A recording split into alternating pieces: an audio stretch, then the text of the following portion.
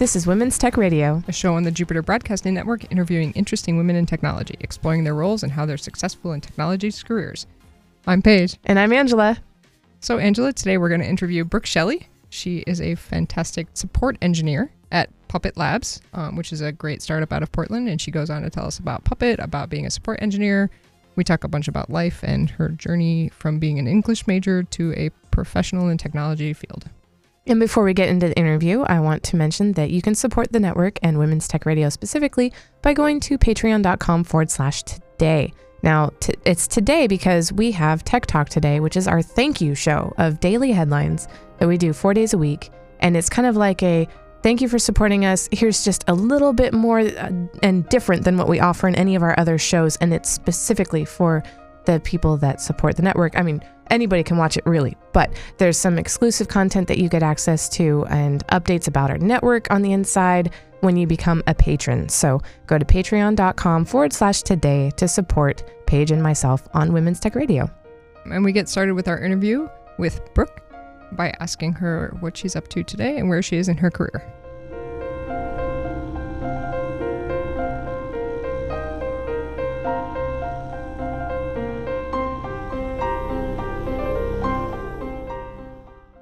My name is Brooke, and I work at a company called Puppet Labs right now. I do support engineering.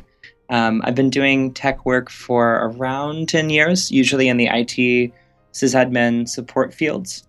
And so I guess I'm somewhere in my mid-career.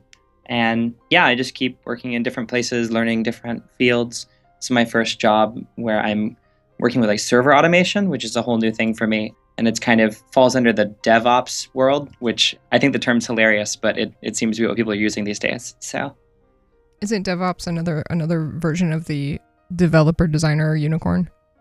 Yeah, something like that. I mean, it's just like, what if we got ops people and dev people to work together in harmony? I also call it DOPS with a little apostrophe between the D and the ops because I think that's funnier. But oh, I thought it was DUH ops.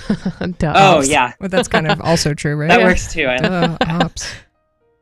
Yeah, I like that a lot. That's good. So what is, for people who aren't familiar, because I know this is actually kind of a unique position at Puppet and a couple other companies, what is a support engineer? So for us, what that means is we sell a product that is an enterprise software. So we sell Puppet Enterprise, and it sort of puts together a bunch of open source components and a few other things to help large companies and small companies and medium companies manage their server infrastructure.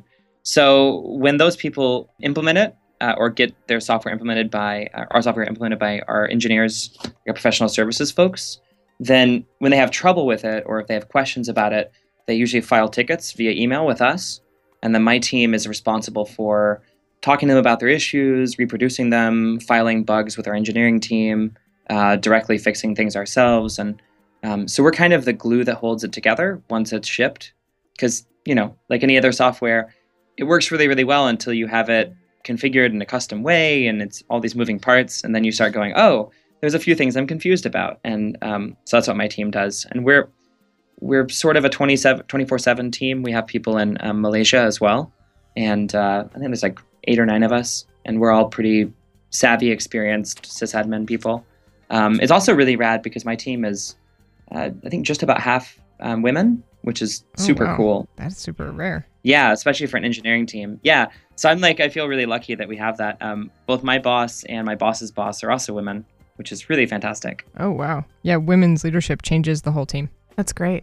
Yeah, totally.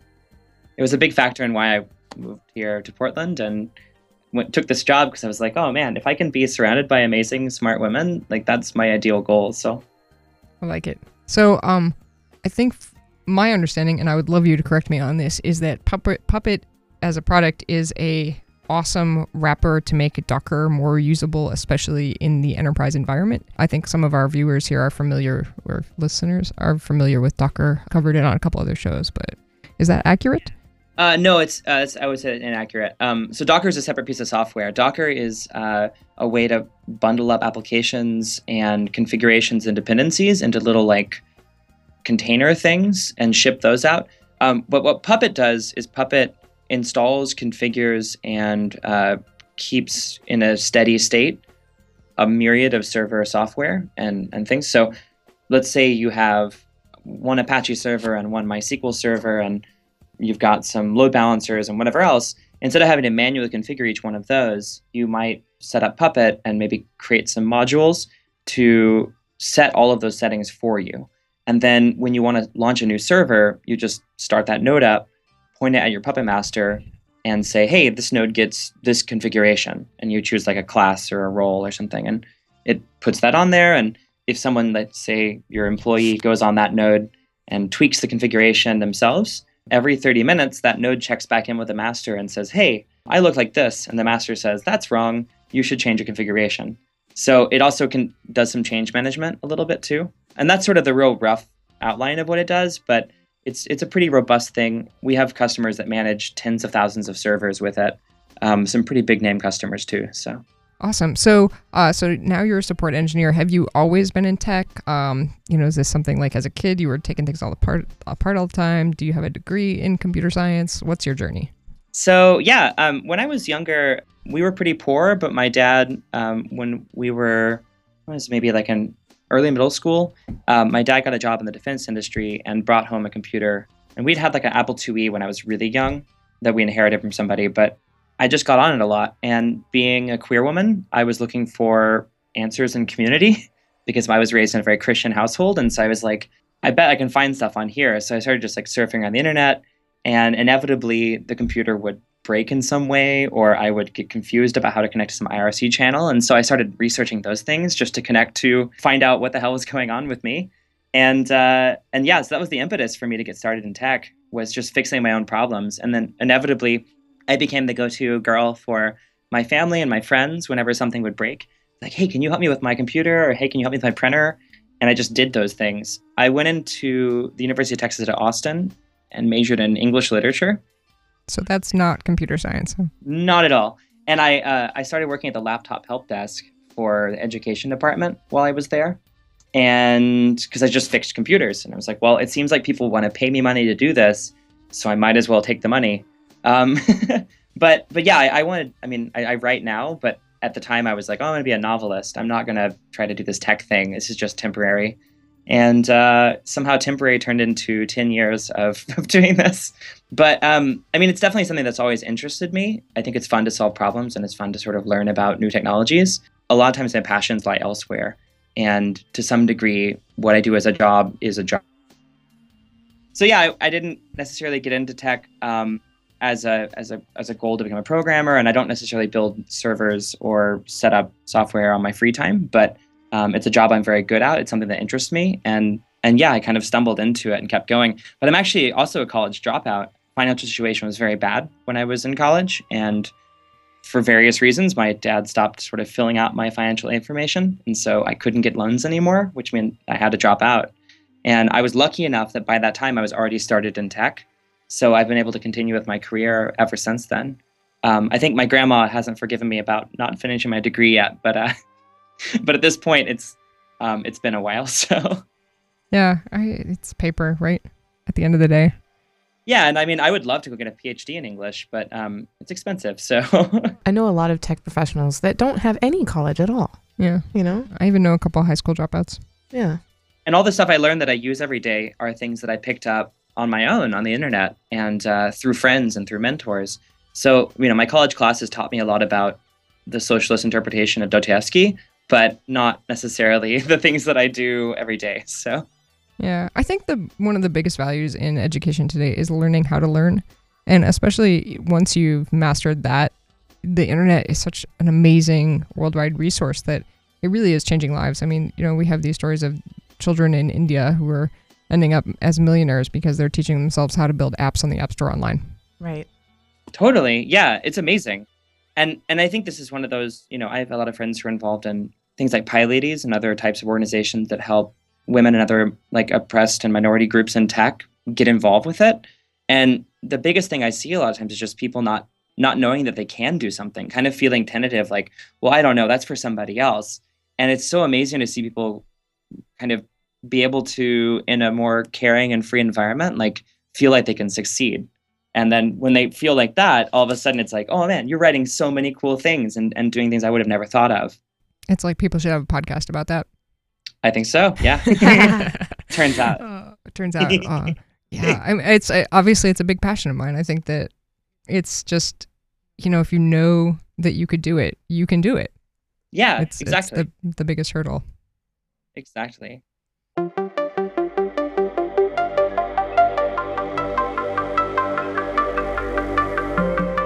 So, Brooke, you've mentioned that you kind of actually are one of the few people in technology who manages to leave their job and tech at work. Yeah. So what else do you do with your free time? Well, I live in Portland, and so that means I bicycle a lot between different places. I absolutely love food, like sort of maybe too much. Right now I'm on a ramen kick.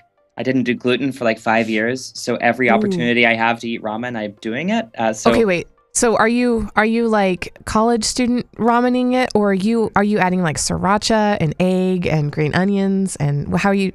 Yeah, I'm going to like ramen shops, like fancy ramen shops that do like, they make their own pork belly and like do like a bone broth.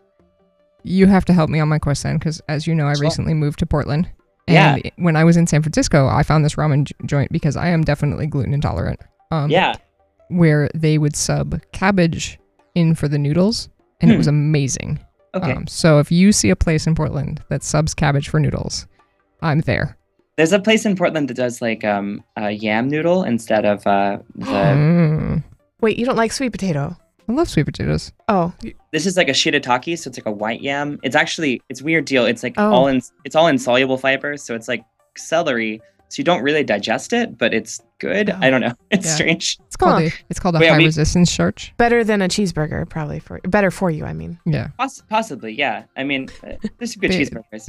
There's actually some interesting nutritional research that we need more highly resistant starch in the diet to act as a prebiotic to host bacteria in your intestines properly. Holy moly. Which is why people are encouraging things like the shiitakes and plantains and a couple other things. I wonder if there's going to be then a movement to support adding more of that. I think it's called not cellulose. Yeah, I think it is. Yeah. Like the wood pulp that's in, a filler in a lot of our food. No, because you can't digest that either, but it could host something, I'm sure.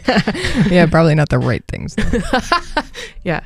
I just eat a lot of rocks. No, I'm kidding. Let us know how that goes. I travel a lot for fun and to go see friends that I know through Twitter and various other places. And so when I'm traveling, I eat a lot of food. I also read pretty constantly. I'm in a book group here in town that's like a lesbian book group. And then, I don't know, I have a Goodreads challenge that I'm trying to complete this year of like, I think 60 or 70 books. And when I was a kid, that was really easy because I never stopped reading. I was always like hiding and reading or walking around and reading. But now that I have a job, it's like, I have to stop reading this novel so I can go to work. So, but I do that a lot. I used to make music. I haven't done that recently, but it's something that How do you make music? Yeah. I grew up playing bass, and so I played in some bands. And then I also used to make electronic music, which is something I want to start doing again. Yeah, and I write a whole lot. I do sort of a daily meditative prompt thing. There's this website called helloprompt.com, and they send you a daily prompt.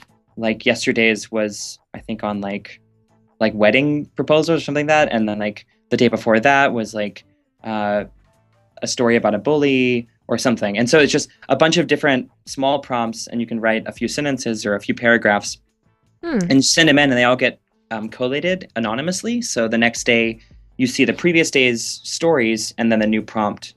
It's really fun. And so I do that, and then I write for The Toast occasionally. I just had a piece on a tarot website about why tarot is important to me as somebody who grew up as a Christian and also as a lesbian.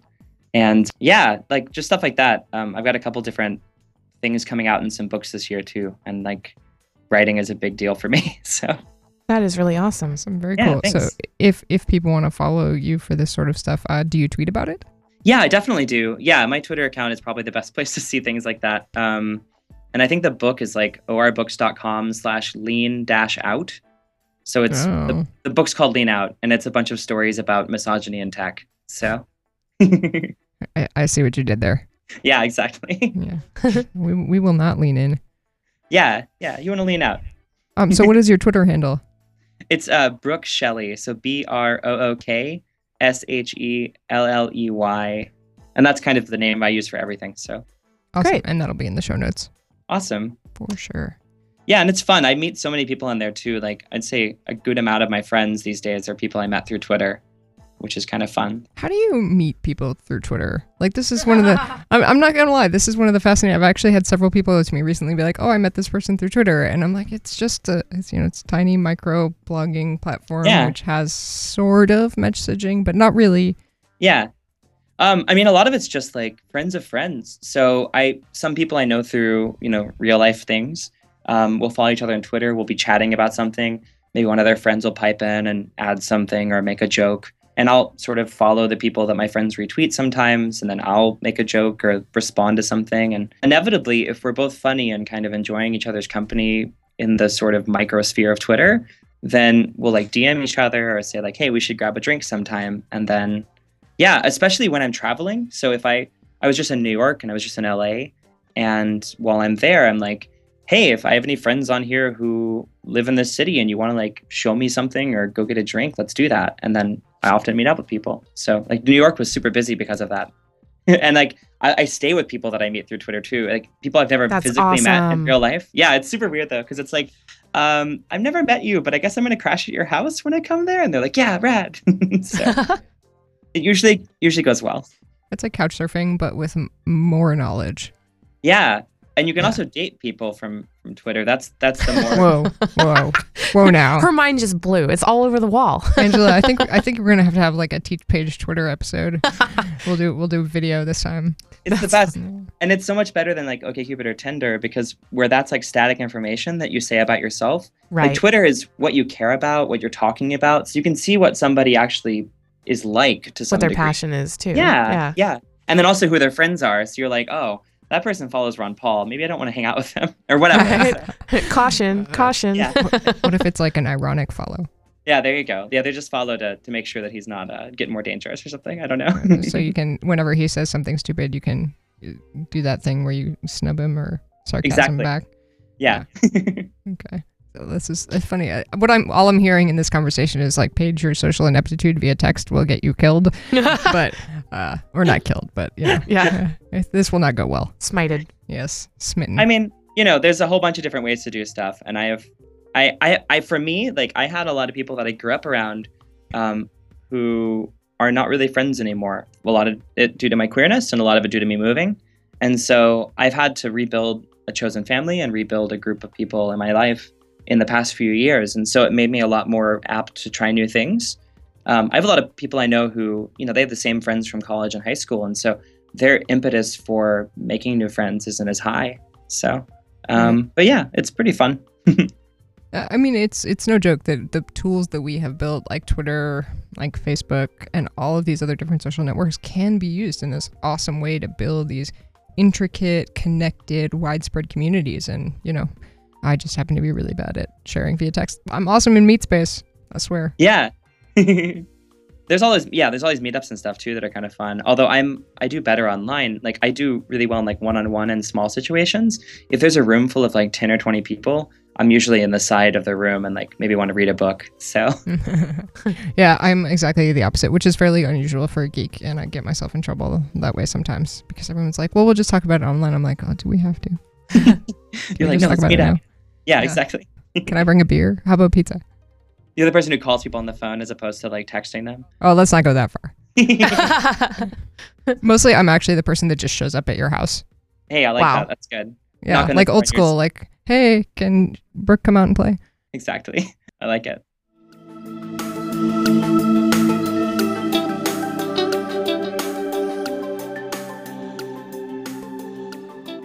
Awesome. So I did have one other question that I'd like to ask. I'd love to know what tools you're using right now to do your job, because it's always interesting to see what other developers and support technicians and all sorts of things are using in their jobs so that people can get a handle on it, what your job needs for skills. My favorite tool of all time is NVAlt, which is like it's a fork of a thing called notational velocity.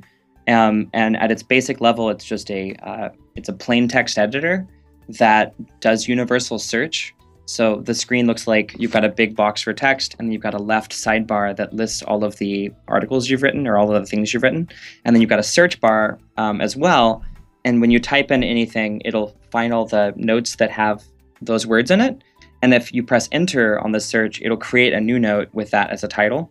So that's like my brain dump, because I found that I'm not very good at storing arbitrary information, like numbers and whatever else, but my computer is. So I have that synced up to Dropbox and then over to Byword on my phone. And that gets me really far. Other than that, like we use Confluence here at work to store a bunch of internal information. We use Zendesk to do our ticketing. I use Inbox for personal stuff and Gmail for work stuff, Google Apps rather. And as far as server things go, obviously Puppet Enterprise, which is something I have to know really, really well. But because I have to bring up a lot of VMs really quickly and test various interpolations of them and be able to like roll them back really quickly if I mess it up, we use Vagrant for that. So we have a bunch of different sort of VMs being managed by Vagrant. And it's a cool service. You can like, you template things through YAML, and then you say like Vagrant up and create a new VM. You can log into it, mess with it. We have a snapshotting plugin for it. So you can like create a snapshot as soon as it's launched and installed, so that if I go misconfigure it and break it, instead of trying to go fix it, I can just roll back to the known good state. See, other than that, we use HipChat to talk to each other. That's pretty important. And then Markdown, a lot of Markdown stuff is how we write our documents. That's how we do our ticket stuff in Jira. Is Envy Alt Markdown friendly now? Yeah, it is. The Markdown preview isn't great, but I haven't found a place that really has great Markdown preview. So I like it just fine though. Mostly I use it, especially because it's like very distraction free. It's just a white box, so I can't format anything. I have used the exact setup that you have on that one, and I liked it myself quite a bit with Envy Alt, Dropbox, and Byword. They're fantastic. I really like. I mean, every once in a while I'll go check and see like what else is out there as far as text apps go, but they're always missing something key that I need. So I'm like, all right, I'm sticking with this one. Yeah, I ended up moving over to Evernote just because I have to deal with so much multimedia stuff with trying to do podcasts and meetups and things. But other than that, I would much rather be in Envy Alt. Yeah, and I like Evernote okay, but for me, I'm sort of paranoid, and I'm like, well, I don't really trust them to stay around as long as plain text. So yeah, very true. I might be paranoid enough to export on a regular basis via an ifit to my Dropbox. I love it. That's awesome. It's the best way to do it. And then like we use like 13-inch MacBook Pro Retina computers and a second screen. Although my personal computer that I use a lot when I'm here at the office is one of the new MacBooks, the little 12-inch ones. And I'm like absolutely head over heels about this computer because it's so tiny. I actually was going to ask you that because I saw you had it the other night, and I'm still slightly on the fence because I'm always touchy about first gen technology. But sure, but what's awesome? It's so light and portable. It fits in my purse. I take it with me in my purse everywhere. That's awesome. Yeah, the Retina screen's amazing. It's not fast, but I don't need it to be. It turned out that most of what I do is via SSH in a terminal, and then things that I don't do on a computer, on a server, are things that I'm writing text. So I don't need processing speed, and the GPU is good enough to let me like throw Game of Thrones onto my TV. So yeah, it's just what I need for a machine, and the battery life's a little bit less than I want compared to my old MacBook Air, which had like 14 hours. This one has like 8 or 9, but 8 or 9 hours is still a long time. So I'm pretty happy with it. And one port life hasn't killed you? No, I don't plug anything into my computer except for headphones. I occasionally, I broke down and got the adapter so I could charge my phone with it, but that's it. I connect to hard drives via a NAS. I don't use secondary monitors when I'm at home or whatever. So I don't really need much else. And if I project something onto a screen, like a lot of times people have Apple TVs or whatever else. If I do like talks and things like that, I don't like using PowerPoint. So yeah, I don't worry about that either. So nice. Yeah. I've radically simplified it. Yeah. Yeah, I really did. I kind of did the same thing the first time I went down to a MacBook Air, and it was just like, oh wait, I don't really need, because I don't have time to play games anymore. Mm-hmm. So I don't really need crazy processing power because mostly I'm just writing text code, and it's browser text code, so it's not like I'm compiling anything. Yeah. Yeah, I'm always confused when people are like, oh, I need a really powerful computer. I'm like, for what? But I think that was the story of the 90s and the early 2000s, was sort of like, more power is always better, and you're always going to leave, except for the fact that websites and sort of the way people do JavaScript stuff is more and more complex. Generally, you don't need much.